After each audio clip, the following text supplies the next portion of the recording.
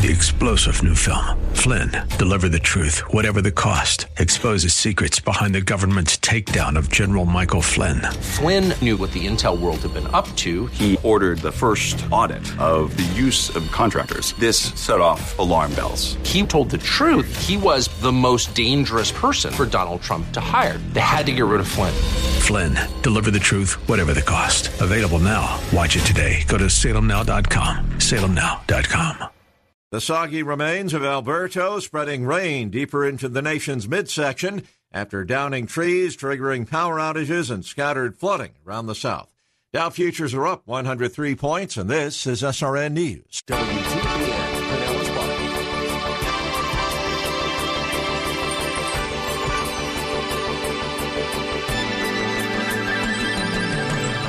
See, those Christians, and I say this again, who, if you've been blessed with more money than most, you need to understand exactly what the Corinthians needed to understand. And it's this: the reason God has blessed you is not to make you a wealthy man or woman so that you hoard it and you just accumulate more and more things. It's not to selfishly consume it upon yourselves. Yes, spend and enjoy it. And as I said, don't feel guilty about it. It's all right. But it's not your money. It's God's money. Indeed, it is all God's. The universe and everything in it, including us and what we like to think of as our money, it all belongs to the Lord. Isn't it fantastic that He gives us so much freedom with it? But if we're going to spend, invest, and give it wisely, we need to know what God said about it. And He said a lot in 2 Corinthians chapters 8 and 9. Welcome to Verse by Verse with Pastor Steve Kreloff of Lakeside Community Chapel in Clearwater, Florida. As he proceeds verse by verse through the Bible in his teaching, he inevitably comes to passages that some pastors would like to skip. Good pastors feel uncomfortable teaching on money because false teachers love to teach on it so they can manipulate people into giving more. Well, we can't ignore this major topic just because some people abuse it. In fact, their abuse makes accurate teaching all the more important. Sometimes, as we discussed in the last broadcast, we may feel like our generosity is making those on the receiving end better off than those on the giving end. But it's not supposed to work like that. 2 Corinthians 8:13 says that we don't give for the ease of others. God has blessed some of us more than others, not so we can hang on to it or so that we can feel obligated to give it all away. But we do need to learn how and when to give, and not to be conceited about our wealth. Well, that is precisely what Scripture addresses, and it addresses this in 1 Timothy chapter 6. 1 Timothy chapter 6, verse 17. I don't know of any two verses that are more pointed than this about dealing with those who are wealthy and putting it into balance. And notice what Paul says. He tells Timothy in chapter 6, 1 Timothy 6:17, instruct those who are rich in this present world. So you know exactly who he's addressing. Those who are rich in this present world. There are those who are rich, believers who are rich in this present world. It's all right. He says, not to be conceited. Don't think you're better than others because you have money. It's precisely what he's saying. Or to fix their hope on the uncertainty of riches. Don't put your trust in the stock market, in real estate, in your business ventures. Don't do that. But on God. Why is your hope and faith to be in God? Because God, he says, is the one who richly supplies us with all things to enjoy. Now, that's a very important statement at the end of this verse. God is the one who richly supplies us with all things to enjoy. There are times when those who are Christians, who have more money than others, can tend to feel guilty. Like, should I be enjoying this while others don't have? Sure.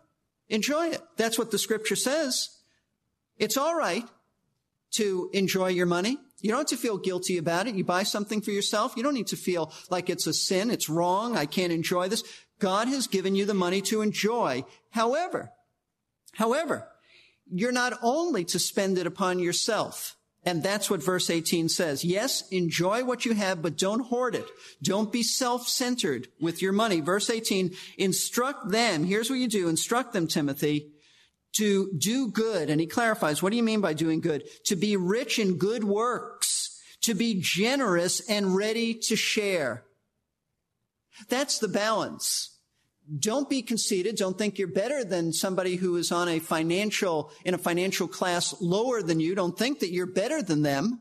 Enjoy what you have, but share it. Be generous. And if God keeps blessing you, then that's fine. That's his plan for your life. Now, someone may say, but you know what, Steve, I don't want to be stingy. I don't want to hold it all to myself. But there's always a but there. But if I do what you say, and if I give to the poor in the church, they might take advantage of me.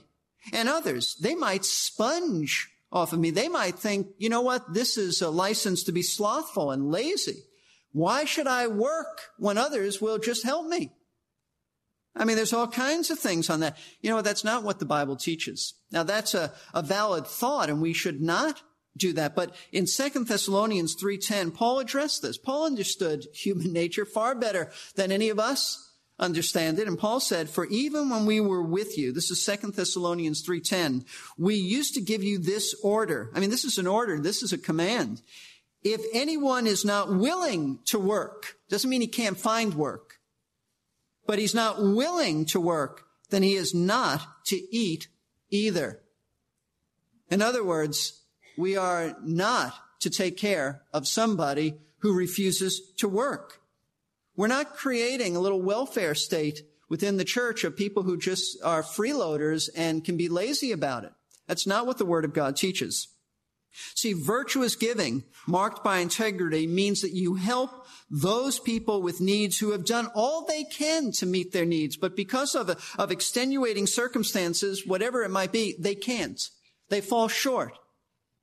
No one in the church of God's people should ever be hungry or not be able to pay their rent or the necessities of life. But this certainly does not mean that we're obligated to help those who are poor due to their own laziness. If they're lazy, they're going to suffer the consequences of being lazy, and when they get hungry enough, they'll go get a job. That's what the Scripture teaches. But listen, even though there are slothful believers who might try to sponge off of wealthier believers, and it really, even though that does take place at times, it does not change or alleviate our responsibility to give to help the poor.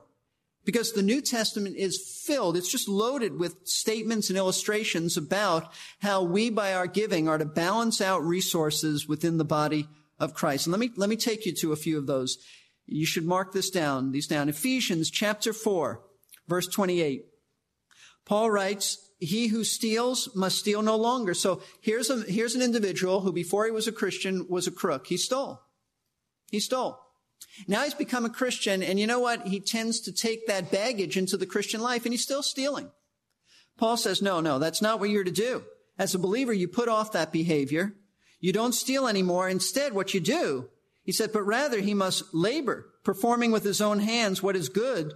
And here's why. Work hard. Don't take from other people, but work hard so that you will have something to share with the one who has need. Instead of taking from people, now work hard so you give to people. You give to people. That's a marvelous truth. That's one of the reasons we work hard. We take care of our own needs, we take care of our family's needs, but we work hard so we can take care of others, especially those in the body of Christ. And in fact, you may be wondering, well, should we help only Christians? No, but Christians are our priority. Galatians tells us this. Galatians chapter 6, verse 10. The apostle writes to the church at Galatia, so then while we have opportunity, let us do good to all people. So that means that it's not just believers that we can help. It's not just the poor. We can help all people. We should help where we can. However, he says, and especially those who are of the household of the faith, meaning that Christians are your priority. You know why? Because nobody else in the world is helping Christians. The world can help the world, and they do. And there's all kinds of charitable things that they do. But as far as ministry is concerned, as far as Christians are concerned, the world doesn't care. We're the ones who ought to care. So if you have to make a choice as to who you're going to help, Paul says especially believers. Because why? We're the household of faith. We're family. Family takes care of other family members. In fact, 1 John chapter 3, verse 17 addresses this even more pointedly. John says in 1 John 3:17, whoever has the world's goods and sees his brother, meaning your Christian brother, in need and closes his heart against him, how does the love of God abide in him? Now, all of us at times blow it. All of us at times have been insensitive and there have been needs and we haven't met it. But if that is characteristic of your life and you have no compassion for Christians who are hurting and you never do anything to minister to them, John says that you're not a believer. It's one of those questions that sort of demands when he says, how can the love of God abide in him? The answer is it can't. When God's love abides in you, you will minister to others. You will be compassionate and sensitive and not hoard your own money. The best illustration of this, though, is Acts chapter 2.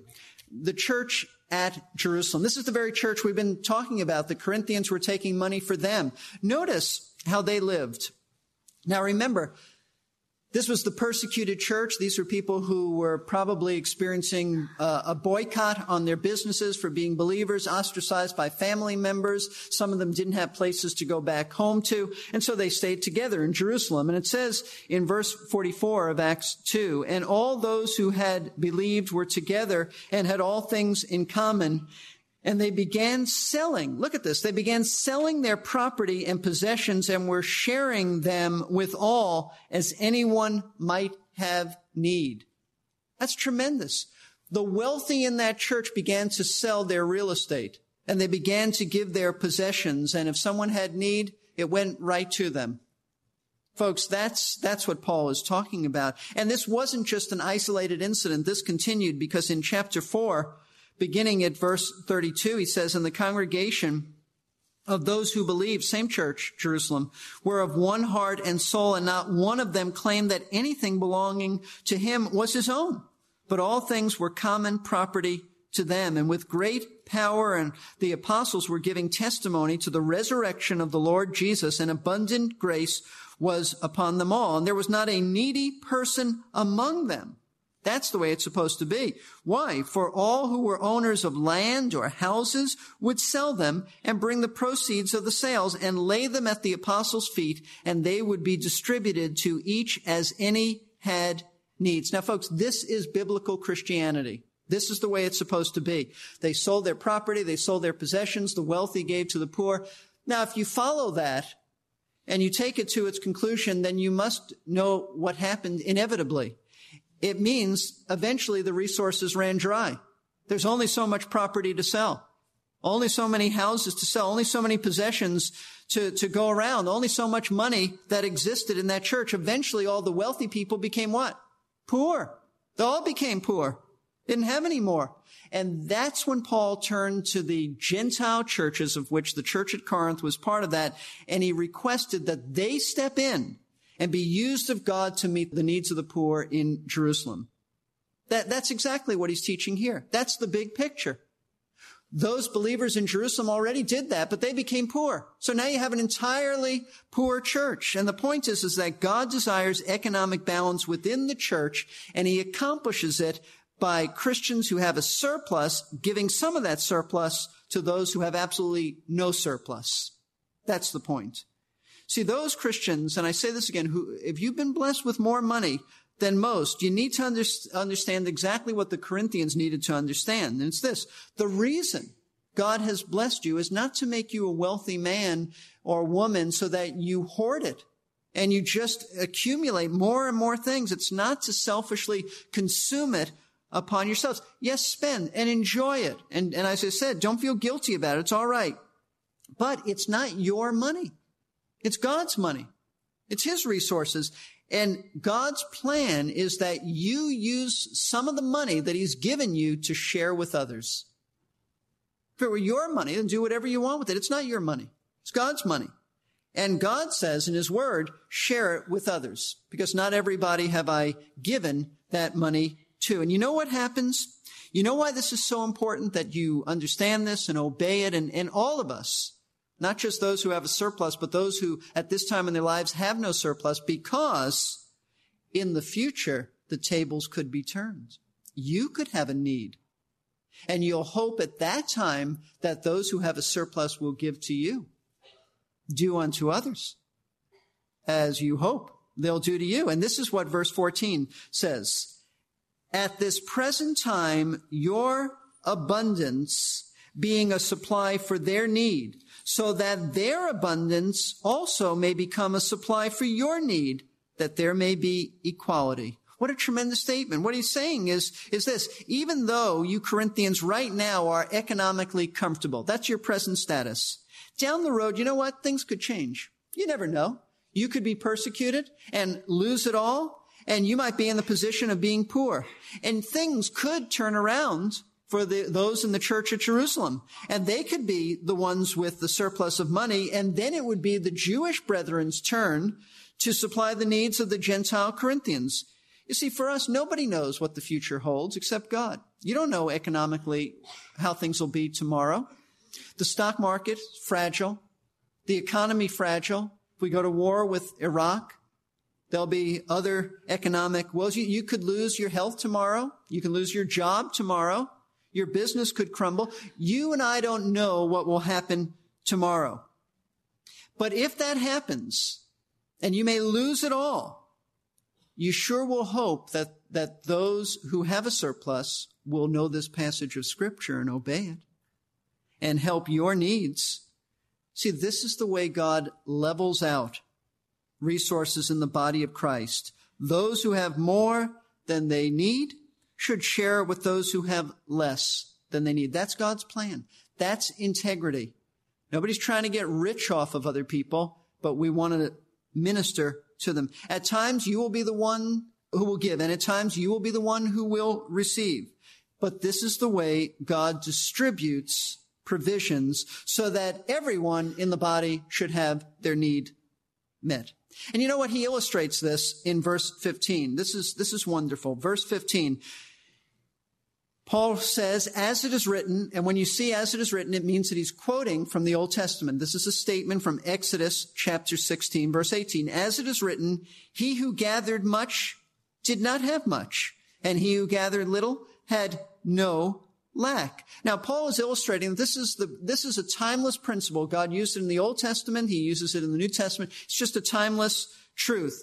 And this is a statement, as I said, taken from Exodus, and is the story of when the ancient Israelites gathered their food from heaven called manna, meaning, what is it? Because nobody knew really what it was. They gathered their food from heaven each morning, and what they did was they pooled everything together at that point, and it was measured out so that everyone had what they needed. Because what happens in the context, we won't take the time to look at Exodus chapter 16, but what happened was that inevitably you had some picking up that manna. They were sort of like little fine layer-like thin wafers. Nobody knows exactly what they were like because it was a supernatural thing that God did in the morning, and then it evaporated as the sun came out. But these wafers were on the ground, and some, because they're strong and young men, could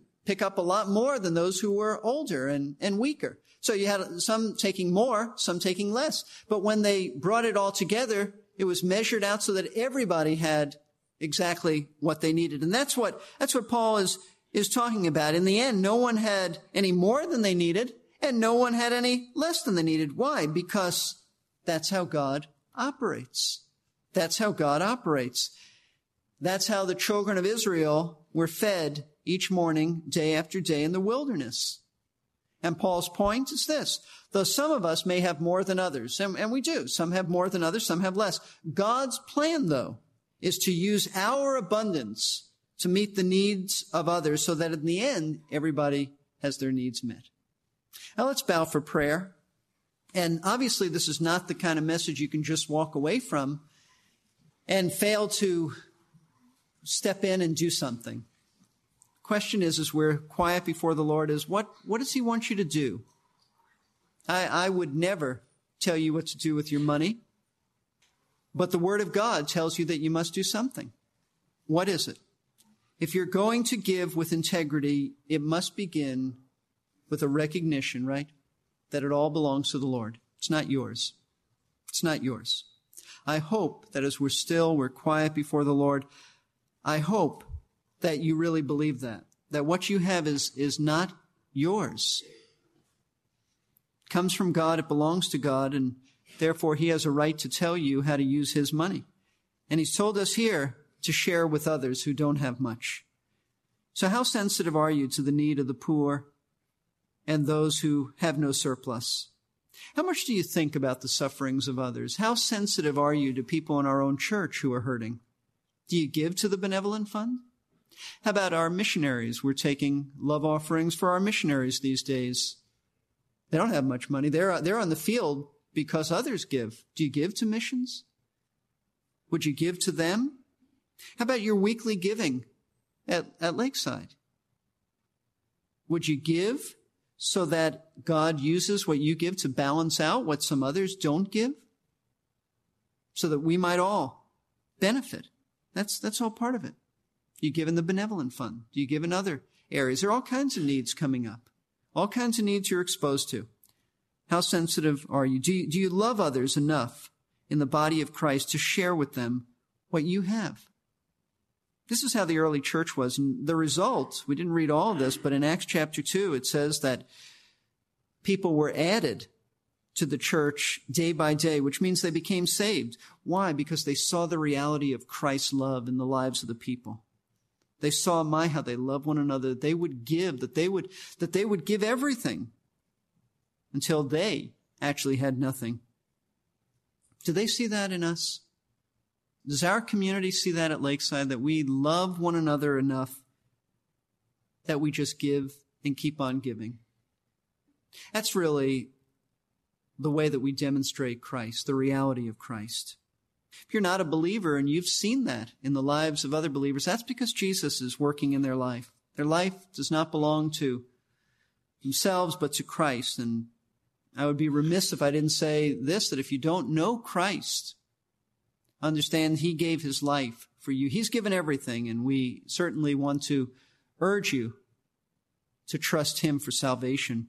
But this is a message really for believers. And the issue is, what are you going to do about this? Will you give? Will you be generous? Will you be thoughtful of others? Will you see God's plan is to level out balances, resources in the body of Christ? I'll give you a few moments to talk to the Lord about this, make some decisions, and then we'll close. Father, help us to see clearly how we fit into these truths, how they apply to us, Lord. This is not simply for the ancient Corinthians, but for us. For those of us alive at this point in history, Lord, help us to obey these truths, to be thoughtful and sensitive to others. Lord, no one should ever in the body of Christ have needs that are not met by us.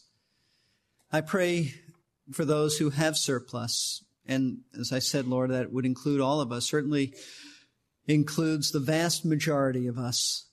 I pray that you would help us to see things clearly, to be thoughtful and sensitive to others, not to hoard things ourselves. I also pray that you would help us to enjoy what you've given us and to not go to an extreme of thinking that we have to feel guilty about spending for ourselves.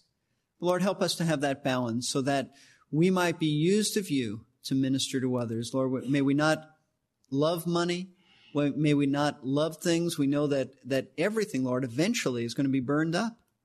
So help us not to hold on to anything with a tight fist.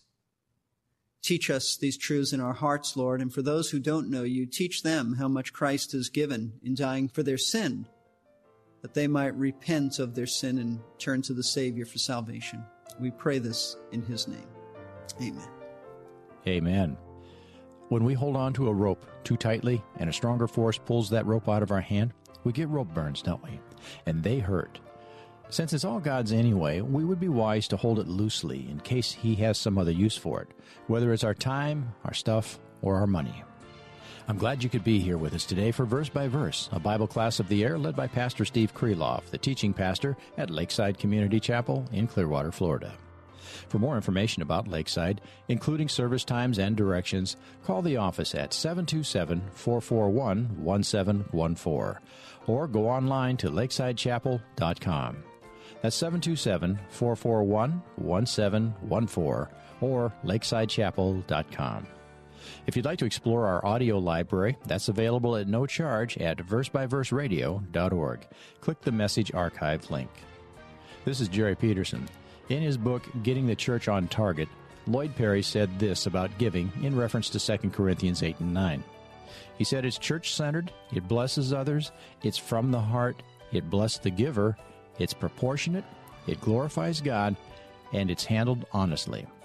Well, so far we've touched on most of those areas.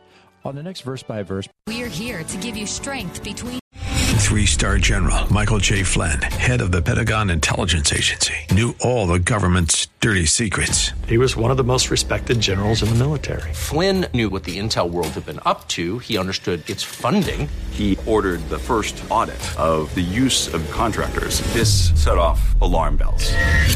The explosive new documentary, Flynn, Deliver the Truth, Whatever the Cost, uncovers the facts behind this scandal. Flynn told the truth. He was the most dangerous person for Donald Trump to hire. I find out the worst enemy that I'm going to face in my life is right here in America. They took my assessment and they wanted me to change it. And I was like, I'm not changing it. They had to get rid of Flynn. With in-depth interviews, archival footage, and never-before-seen personal records of the man behind the headlines. I just felt like I was drowning. Flynn, Deliver the Truth, Whatever the Cost. Available now. Watch it today. Go to salemnow.com. salemnow.com.